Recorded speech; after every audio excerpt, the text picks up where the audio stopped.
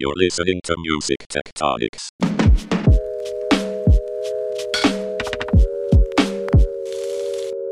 Hey everyone, and welcome to Music Tectonics, the podcast where we go beneath the surface of music and tech.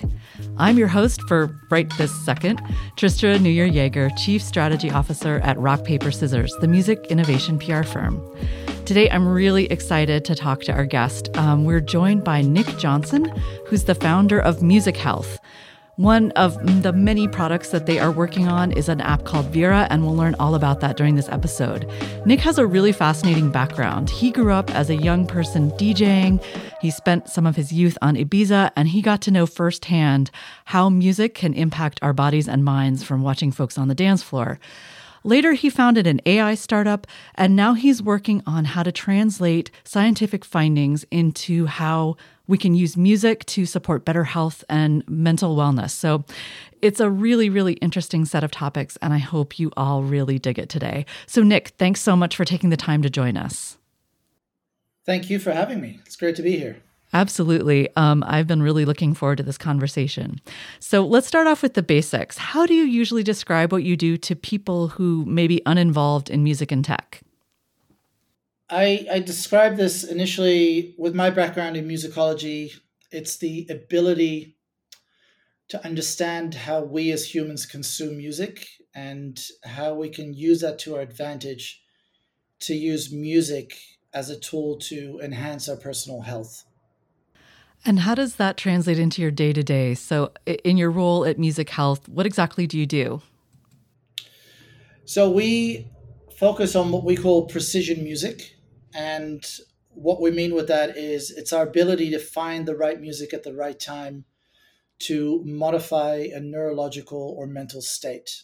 And what we focus on with our technology is how do we make it really easy for somebody dealing with whatever issue they're dealing with, neurological or mental, as I mentioned, and how do we give them the tools to modify that in their daily routine and improve their well-being overall. And so we use AI, and we'll talk a little bit more about that in a moment, to be able to surface the right type of sound or music for each individual based on their background, which is really important to understand how the brain processes those sounds and that music.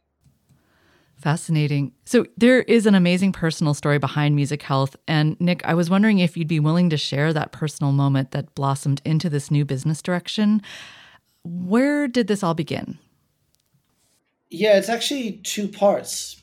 One, which is directly how music has impacted me in my life, and the other is how it's impacted my family. So to start from the very beginning, very briefly, I used to listen to a lot of music as a kid. I was the typical kid with headphones on all the time, all throughout school. I think pretty much in all the school photos, you can see me with headphones on as well. And I learned later as I studied musicology and other things in neuroscience that um, I was using music as a tool to help me deal with difficult emotions and difficult moments in my life as a child.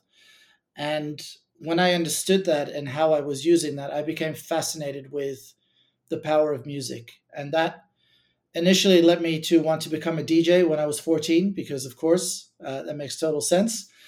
And the simple reason being is that because I knew how music could make me feel, I couldn't think of a greater joy than to be able to provide that for others. And so DJing for me was that vessel.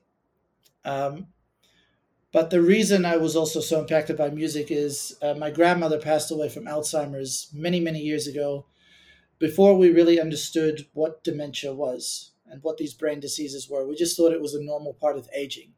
We now know that that's not the case. And over the years, I've seen this impact my family in significant ways. And that led me to decide that actually, with the knowledge that I have and the work that I've been doing for the last 20 years, this is really what I need to be spending my time on, because I know how to build the technology to enhance the value of music as a therapy.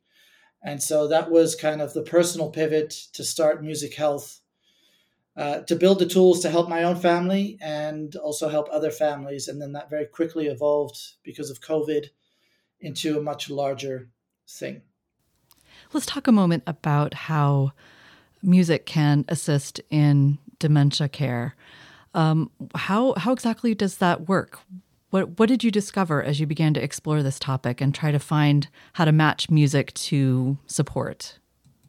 Yeah, so I'm not an academic or a researcher, but I am a massive nerd. And so I read a lot of scientific papers and research. I've been doing that for as long as I can remember. And even while I was DJing and reading all of this scientific literature, what I was reading made total sense to me because I was seeing this on the dance floor to some extent. As cheesy as that sounds, but I got to see and observe so many interesting things. So all the science was making sense to me. So I kept reading more and more about it. And the thing that happens with dementia, so dementia is the umbrella term for a bunch of different things that impact the brain diseases. Alzheimer's is the most common of all of them. What researchers found is that the area of the brain responsible for long-term memory is the last to be impacted by this disease or group of diseases, if at all. And so when we are able to activate this area of the brain, then it acts as a trigger, which then activates the other areas of the brain that are no longer functioning as well because of this disease. And one of the best ways to activate our long-term memory is with music. And I'm sure everyone that's listening to this have had a moment in their past where they've heard a song or a sound and it instantly brings them back to a moment from their past. And for somebody with dementia, that can be incredibly powerful because it acts as a prompt to get them out of a certain mental state and allows them to move into another. So confusion, disorientation, agitation are all very common things with Alzheimer's. And when we're able to stimulate the brain through this music, then we can help this person in the moment sort of come back. So their memory is working better, their communication can work better, their mood can be better. And that actually improves the ability of a caregiver to better care for them. And that's really powerful. And you have built an app to assist caregivers in this process, right? Called Vera. Can you tell me a little bit about how the app works and how you designed it? Yeah, absolutely. So the premise with Vera is all about how do we make life easier, not only for the person with dementia, but also the caregiver. Caregiving is incredibly stressful. I've seen this with my own family and many other families. It's something that we don't talk enough about. It's a full-time job and then some, and it's a very emotionally draining. So we also know that the most stressful moments of care are the ones uh, which we call the activities of daily living, which is when you're helping somebody go to the bathroom or eat or get dressed or shower. These are very personal moments. And in these moments of high stress, there can be a lot of agitation and frustration on both sides. And so we found that actually this is the perfect time to be using music because it allows us to help the person with dementia come back and be in the moment and at a minimum recognize who they are and where they are and what they're doing.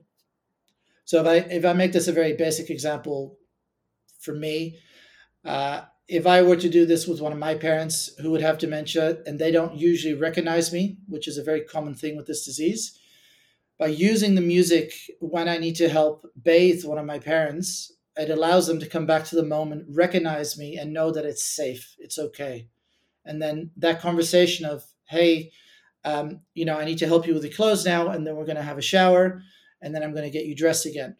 That whole interaction becomes a lot more pleasant for both parties. And if we think about this in nursing homes, if you get somebody, my size, 6'1", who's agitated, and you have a caregiver that's half my size, that can be a very scary interaction. And in many cases, that would then involve a second or a third caregiver. We've now found that with the app, the caregiver can handle this by themselves because the interaction is actually enjoyable. There's communication. Sometimes there's even singing along to the music. And it's literally dancing into the shower versus, hey, don't touch me, leave me alone. So it's a very different experience. And so what we do with the app is there's a very simple onboarding. We ask about the person's background, so the person you're caring for. And it's really important to understand what languages this person speaks, because as the disease progresses, our brain sort of goes to our younger years, and we go into what I like to describe as default mode. So we go to our native language, we go to our memories from the past that are ingrained in our brain. And so with the onboarding, we ask, where was somebody born? What's their native language? Where did they spend their teenage years? And a few other things like that. And then we ask about music taste. Oftentimes, a caregiver might not know in detail what this is, but just a few prompts can give us some ideas of, a favorite song or favorite artist. And with all this information, then we're able to find the right music based on their background to then help somebody either relax, reminisce, which is really focusing on those childhood memories, or energize if they're feeling down or lethargic. And then every time the caregiver uses the app, they can assess the mood. So if it's for me, Nick today is feeling agitated. So I select that, and then the right music will start playing automatically to help me relax and bring me back to my baseline. That's really fantastic. And I was looking at Vera a tiny bit, and I noticed that the profile has a lot of musical variety. Just for the listeners out there who may not have seen any of this stuff yet, it's really cool. It was everything from like Sinatra to Aerosmith. And I thought that was really interesting. It gives like caregivers a really wide range of music to consider.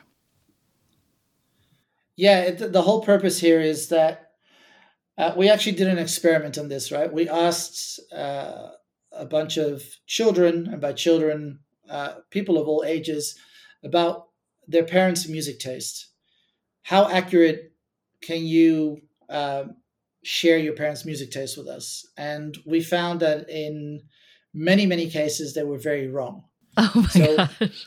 We know our parents' music taste from when we were around. Yeah. We don't really know what they listened to when we weren't around and when they were teenagers. Oh, gotcha. And makes sense. What's really interesting with the app is that we're finding music from the teenage years, and we're getting people singing along, and the children not knowing about these memories and then hearing stories about it, which is really, really exciting. I love that. That's really awesome. We're going to talk more about music health and its technology in just a second after the break. As music tech people, sometimes it's hard to stay up to date on relevant news. We're excited to announce that our curated newsletter for music tech news, Rock Paper Scanner, has officially gone public.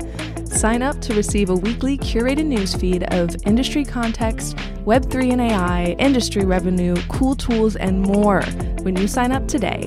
Go to pages.rockpaperscissors.biz/scanner. That's pages.rockpaperscissors.biz/scanner.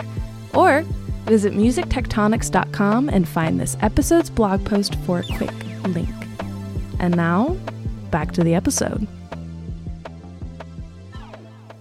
All right, we're back with Nicc Johnson talking about music health, Vera, and how AI and music tech can help us address some of society's, biggest problems when it comes to things like dementia, mental wellness, et cetera. So let's talk for a second, Nick, about how you weave all this together. So you mentioned you're a big nerd and you love to read scientific papers. And I am also, I think I'm also in that nerd group. I love reading about new discoveries and trying to, to the best of my layperson ability, understand what folks are thinking about and the questions they're asking.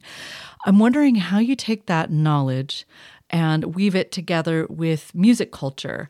It seems like that's a pretty vital step in this process, and in any app, frankly, that wants to address wellness. How does that happen at Music Health? I mean, you don't need to give away the secret sauce, but what's the general approach? Well, again, the benefit there is our team's background with music. We all come from different areas, but have worked in music. And for me personally, I was on dance floors for 20 years observing people, and that in itself is fascinating. You get to see a lot of interesting things, but the interaction with music and what's really important in a song, that was crucial to the work that I've been focused on for the last 20 years. So with us, it's understanding what type of music makes you feel a certain way. And I say feel always because one thing that a lot of people don't understand, and so for the benefit of us nerds here, let me just dive in a quick second here. The way our brain works is we get stimulated. Our brain needs stimulation, in fact, to function properly, and we get this from a variety of different things. But over 80% of that comes from sound, and so sound comes through the ears, as we know. Music is the best sound because it's the only sound that activates all the different areas of the brain. But every sound that is processed through our brain passes through our limbic system. And our limbic system is responsible for our emotion and memory. And so when we talk about sound and music and that it impacts the way we feel, that's incredibly true. And this has to do with our reptilian brain and fight or flight. And I won't get into that now, but every sound we hear triggers an emotional response in us. And that is heightened with music because it activates all the different areas of the brain. So using that as a starting point, if you know that, then the second layer to that is understanding what music makes an individual feel different things. And, your music taste could be very different to mine. So what helps you relax might not help me relax. So that's why we have our onboarding. And once we understand that and we can layer that with the other things, we can determine what vibe of music you need to listen to go from one mental state to another. And that's where things get really interesting, because nowadays when we consume music, there is no real feedback loop. We have a thumbs up or a thumbs down. But if we actually start integrating that into wearable technology, facial recognition, and other things, we actually have an amazing feedback loop that informs the music that needs to be played in that moment. And that's really what we're focusing on here, is understanding at a baseline, what is the music that makes you feel a certain way? And then how do we use technology to get that recurring feedback loop to modify it continuously? Absolutely. Sorry. I was curious, are you starting to use things like heart rate monitors or other, how are you gathering biometric data at this point? Or is that something that's still in the future? I think the future is now, really. The only thing that's in the future with wearable technology is the adoption. I don't think, the world isn't comfortable yet with wearing devices that measure a bunch of things. A lot of people are, but a lot of people aren't yet. And I would say many of them with good reason. But we are looking at those technologies and using these technologies. So we've been including them in our own research to see how that changes things. And it's pretty tremendous to see. You can make assumptions, but when the data is reinforcing that and showing you in real time that that's the case, it's really, really powerful. So we need to understand what music to play or what sound to play at what time. And then as things are evolving, understanding how that individual is evolving and how they're feeling. And when we can do that, we have an incredibly powerful tool that can help with your mental state. Amazing. So AI is involved. How exactly does the AI come into play? And are there other technologies that are essential? Yeah, it's fun to talk about AI right now, right? Because it's such a hot topic. It is. For many reasons. I like to call it human-assisted machine learning. There's not a lot of true AI out there. So what we use is machine learning. We use neural networks. And what that means is we train models to interpret data in a certain way and measure outcomes. And so there is a learning curve, which we've worked on over several years to understand what the inputs are. Because what's really important with AI and machine learning algorithms in general is you need good data in to get good data out. There is no magic formula to just put in whatever you want and then expect good results. This has been a major problem in AI for years. So that's our approach with this. And why is that important? Because we use a lot of different data points, right? We have millions of songs that have their own data points that we create, and data points, metadata around, for example, the artist or the song and the genre and things like that.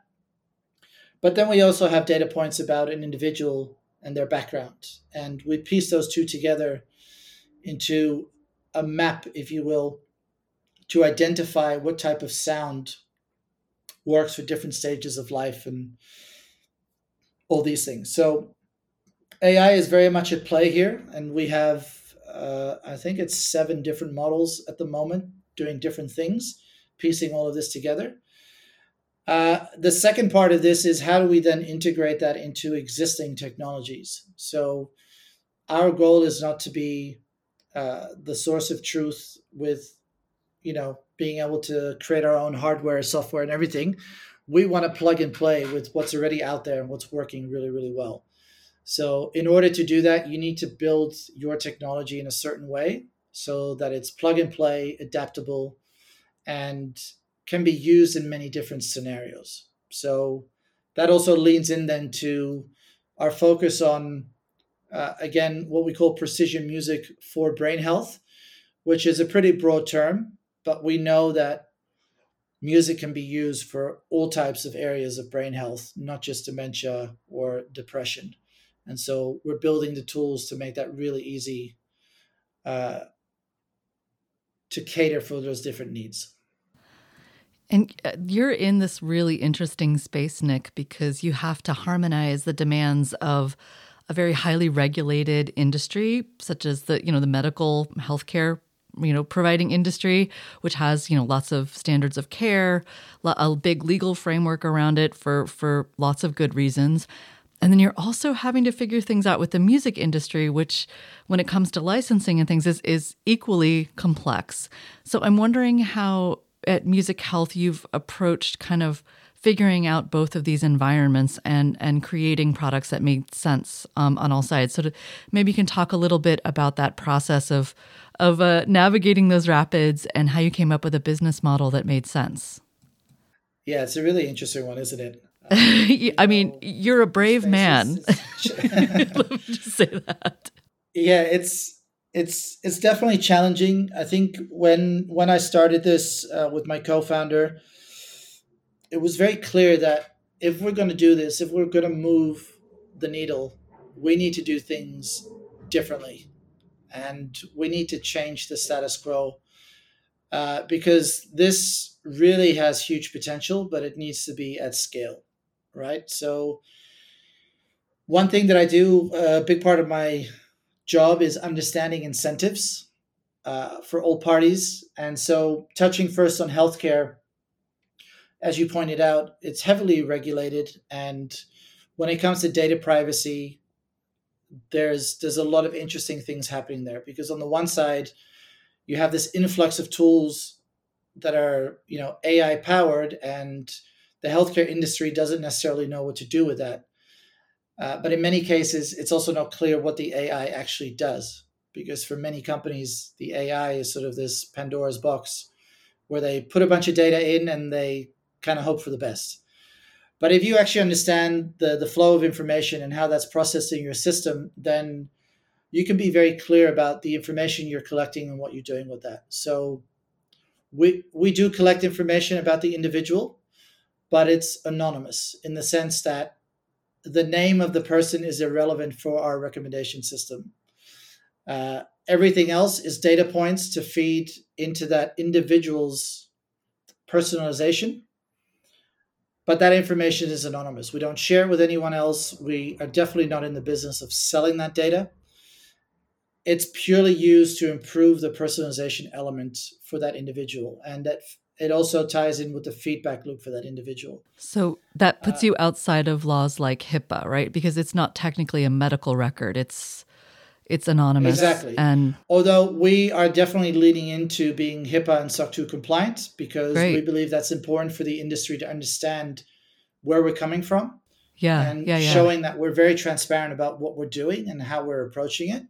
So while that's an extra step and definitely not an easy hurdle, we think it's a necessary one to overcome to show the healthcare industry, but also individuals, caregivers in particular, like this is how we're approaching it. We're very transparent about it. This is how we use your information, and this is how it benefits you. But at no time do we use that anywhere else. Yeah, that is, I think the treatment of personal data in the music industry is a big threat that not many people are thinking about, and that's a super smart approach. Yeah, I mean, there's a lot of nuance to things that are going on in the music industry, and that's definitely a podcast for another time. Absolutely. But then on the side of the music industry, it was also clear that, for example, for dementia, in order for this to work, you need to work with commercial music because you're tapping into long-term memory. And you can only do that with music from somebody's past, right? So like you mentioned Aerosmith or Frank Sinatra before, you can't really play a cover and expect to get the same sort of reaction in the brain. Yeah. Most humans, like the karaoke version. Most humans aren't going to respond to a MIDI version of, Moonlight in Vermont. Exactly. So that was something that was very clear. But for other areas that we're focused on, we don't need commercial music. So it depends on the use case, right? But we did say, if we're going to do this, it's going to be a scalable solution that people around the world can adopt. We need to work with commercial and non-commercial music, which means we need to work together with the labels and define this new category of wellness. So music wellness is not a new category, but the way we talk about precision music, we think this is and what we're doing. And so that involved a lot of conversations. Mm-hmm. A lot. Let me stress a lot of conversations. But we got there. And the outcome of that is we have an industry that understands. It actually works in the music industry's favor, right? Because we are demonstrating the value of music truly. And so that can benefit them in many other ways. And what we're saying is the way we've been consuming music for the last, 50 years is great, but there's so much more we can do with it. And that's, I think, the era that we're getting into now is understanding the actual power of music and how we integrate that into our day-to-day in a meaningful way. I love it. We will talk more about the power of music and what may lie ahead in just a minute after the break. Hey, it's Shaylee here. Huge news! Music Tectonics conference badges are on sale now at musictectonics.com. If you act now, you can grab one of our super limited, super early bird rate badges. It's the best price for the best music tech event of the year. Your badge unlocks 3 amazing days of connecting with music tech innovators in Santa Monica, California, October 24th to 26th.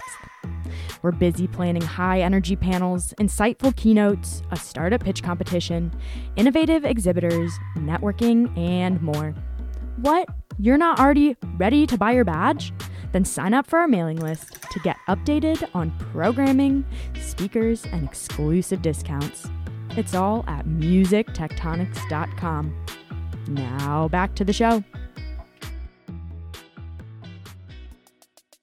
All right, awesome. We are back here with Nicc Johnson talking about music, technology, brain health, and frankly, all of my favorite topics. So this is really, really exciting.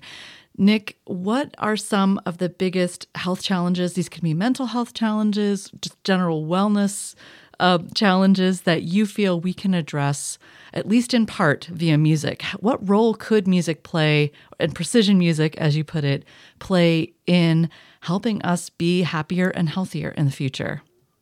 Yeah, that's a great question. It's actually a very broad response, but let me refine it a little bit because there's been a tremendous amount of research on all areas of our well-being. So we actually look at this of benefiting our personal health in general. And the reason for that is that a lot of the things that we deal with, a lot of the ailments start in the brain. Our brain is incredibly complex. There's still a lot that researchers need to figure out here.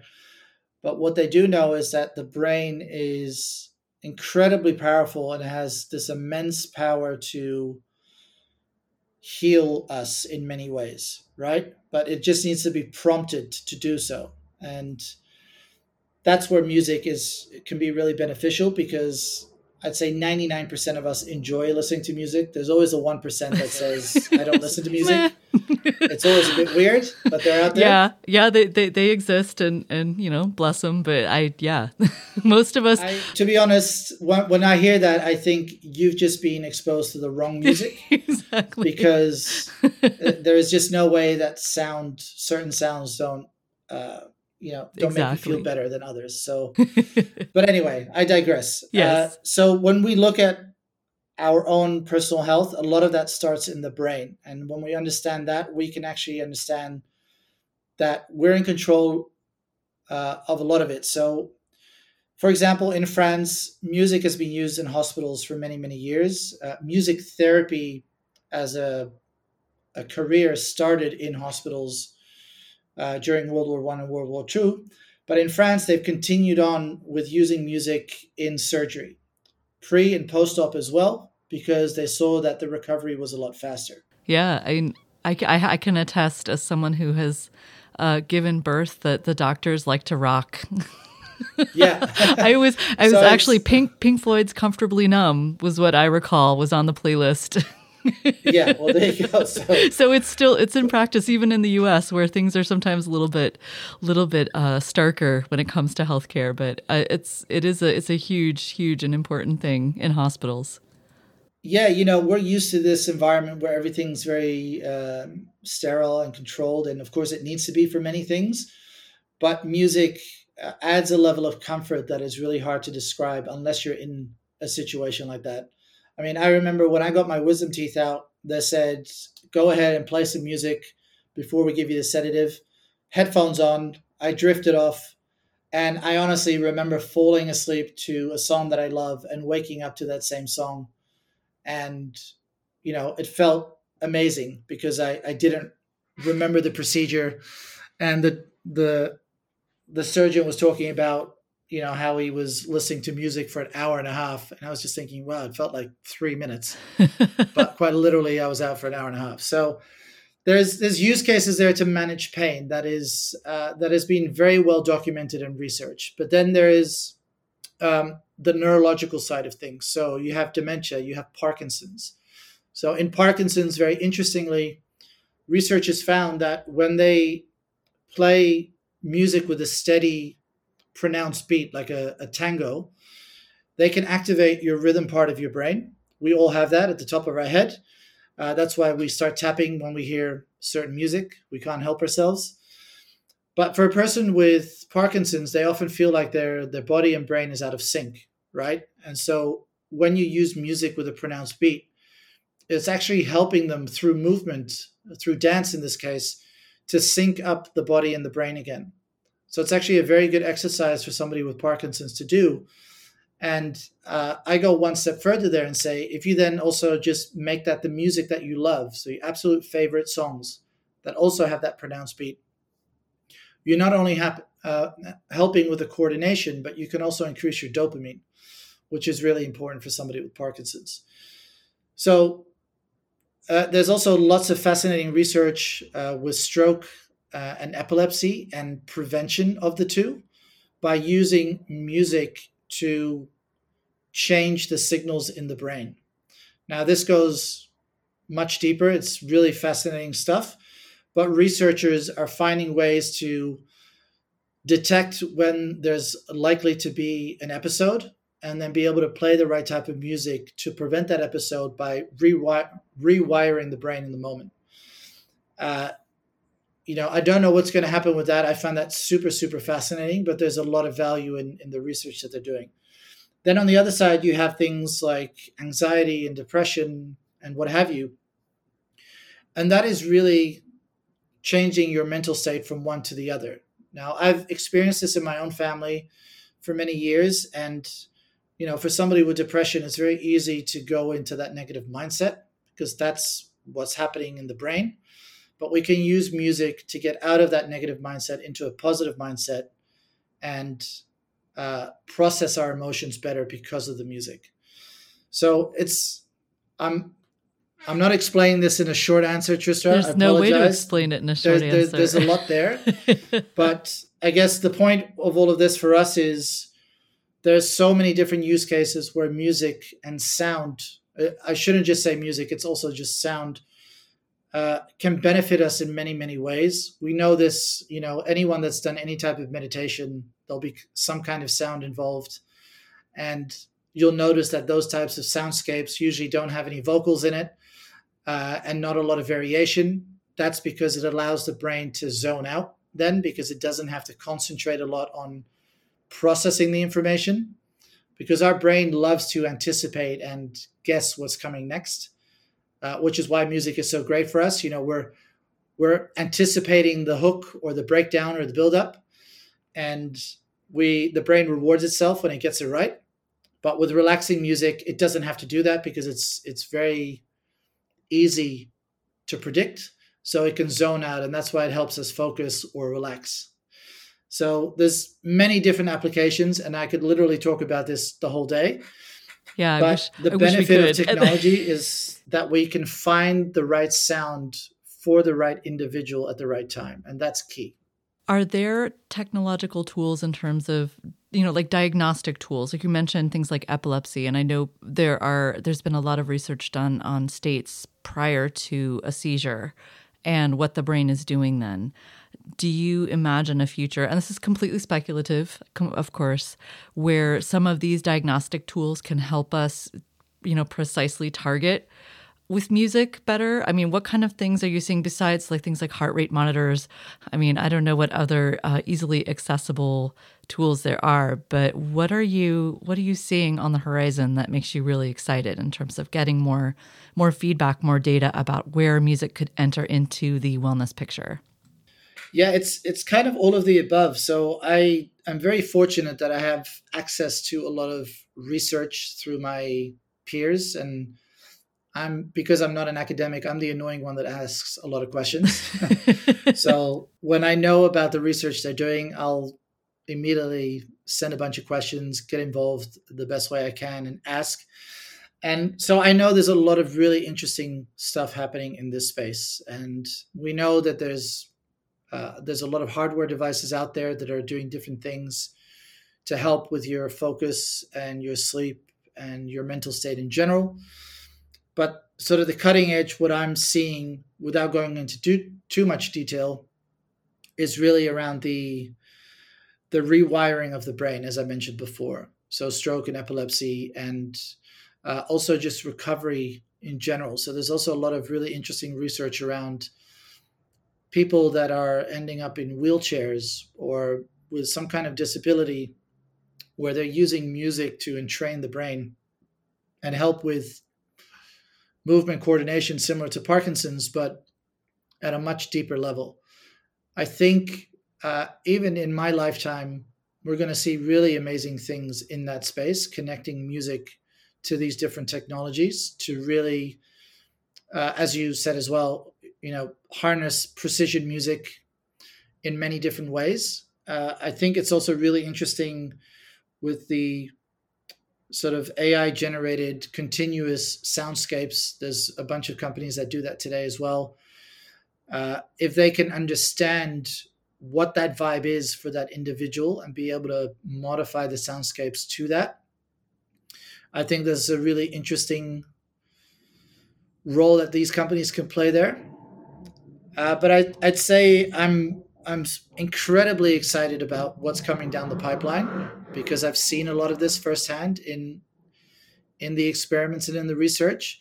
For us, what we're really focused on is making sure that our technology can plug into all of these different things, from medical grade patches that you can wear and they're disposable after, a couple of weeks, plugging in the information of that and getting that feedback loop, to wearable devices like the Oura Ring, but also just like the watch and other things like that.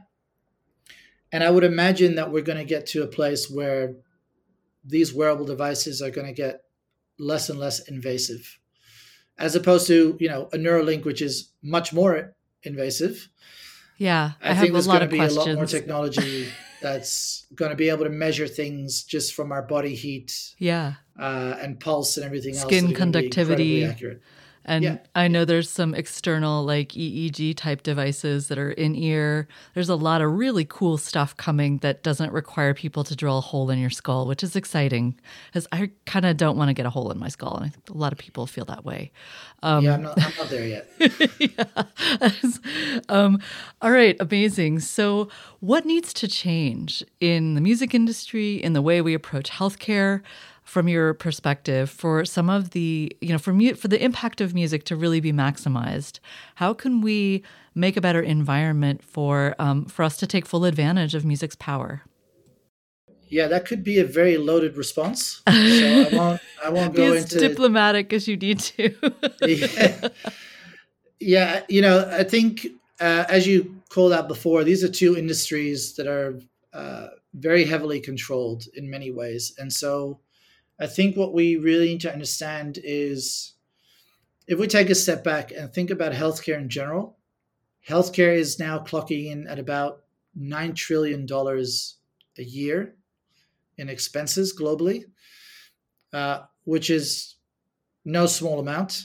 And that number is growing rapidly. If we look at where our population is going and where we find ourselves today, we really need to empower individuals to improve their own personal health. That's the only way we're going to do this. Healthcare systems and governments will not be able to cope. COVID was a good example of that. All systems were stressed. So we need to change our relationship with personal health, and we need to be better informed. So the healthcare industry needs to empower individuals better and definitely needs to regulate on one end, but also adopt more innovation on the other. And the music industry needs to come along for the ride and step away from this framework that we've been stuck in for a moment and understand how music needs to be incorporated in our daily lives. And that means there's very different business models to be had. And there's a lot of different use cases that are just not viable today because of how the industry works and how licensing works. So I'd say those are the key takeaways, but empowering the individual is key for success for all of us with personal health, I think. Especially because as we attempt to customize and personalize medicine more and more, you're going to have to know yourself, or you won't be able to engage in that conversation very effectively. Yeah, it's, I often, when I'm at a conference, a healthcare conference, for example, and they talk about AI, just a quick example, the audience will have questions about how accurate the AI is versus a real doctor. And it's always a really interesting debate, right? Because no doctor is flawless. They make plenty of mistakes, but a doctor with experience can also see things from a different point of view, which is invaluable, right? And so we should never replace doctors, but we should empower doctors with the right tools to make better or more informed decisions. And in some areas of healthcare, that's already happening. And it's really, really powerful. For example, with x-rays, there's technologies out there that are using AI models to detect even the most minute things on a scan that a doctor might have missed. And they can use that as an additional set of eyes and feedback, right? But the feedback in these conferences is always, well, if the AI is not 100% accurate, then it's dangerous. And this is where we need to better understand what AI is and what it does and what it doesn't do and how we can benefit from it. And, that coincidentally leans into ChatGPT and everything we see online about people saying how incredibly amazing this technology is. It absolutely is, but we also need to understand what it is and what it isn't. And what it isn't is a system that is coming up with new information. It's a system that is using existing information and repurposing it, right? Yeah, and it's not a truth machine. Exactly. And, the truth is also different from every different lens, right?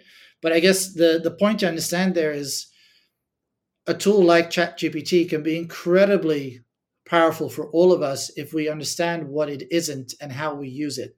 So, oh, hey, I need to write a thing about this and that. I need some ideas.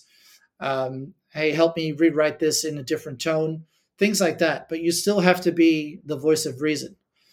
And when we understand that as individuals, if we have the right tools that can inform us in the right way, we can still be the voice of reason because it's our own body, it's our own brain. We can understand, well, this information makes sense for me, or this doesn't, or does this make me change my habits? Yes or no. So that's where I think really the power is in the next 10 years is empowering the individual with the right information. And for us, that means providing the individual with the prompts to say, this is what we think is going on at the moment. This is what we think you should do to change that mental or neurological state. Amazing. So, Nicc, if folks would like to learn more about music, music tech, and healthcare, where are some good places to start? Are there some great podcasts or thinkers you'd like to recommend? Any good books or writers? Where would you recommend folks get started if they want to dive in deeper?